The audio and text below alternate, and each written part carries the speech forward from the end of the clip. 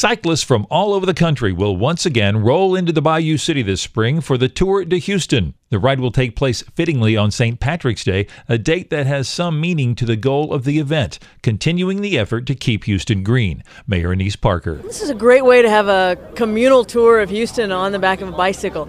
It's also an opportunity to raise money to re-green the city of Houston, because all proceeds will go back into tree planting in our city parks. And then if you want to ride the MS 150, this is the place to be. The Tour de Houston is a BP MS 150 recommended ride. It will offer 3 routes of 20 to 70 miles and will begin and end at Herman Square. Registering early comes with a healthy discount, and you can get information on our website at news92fm.com. Bobby Duncan, News 92 FM.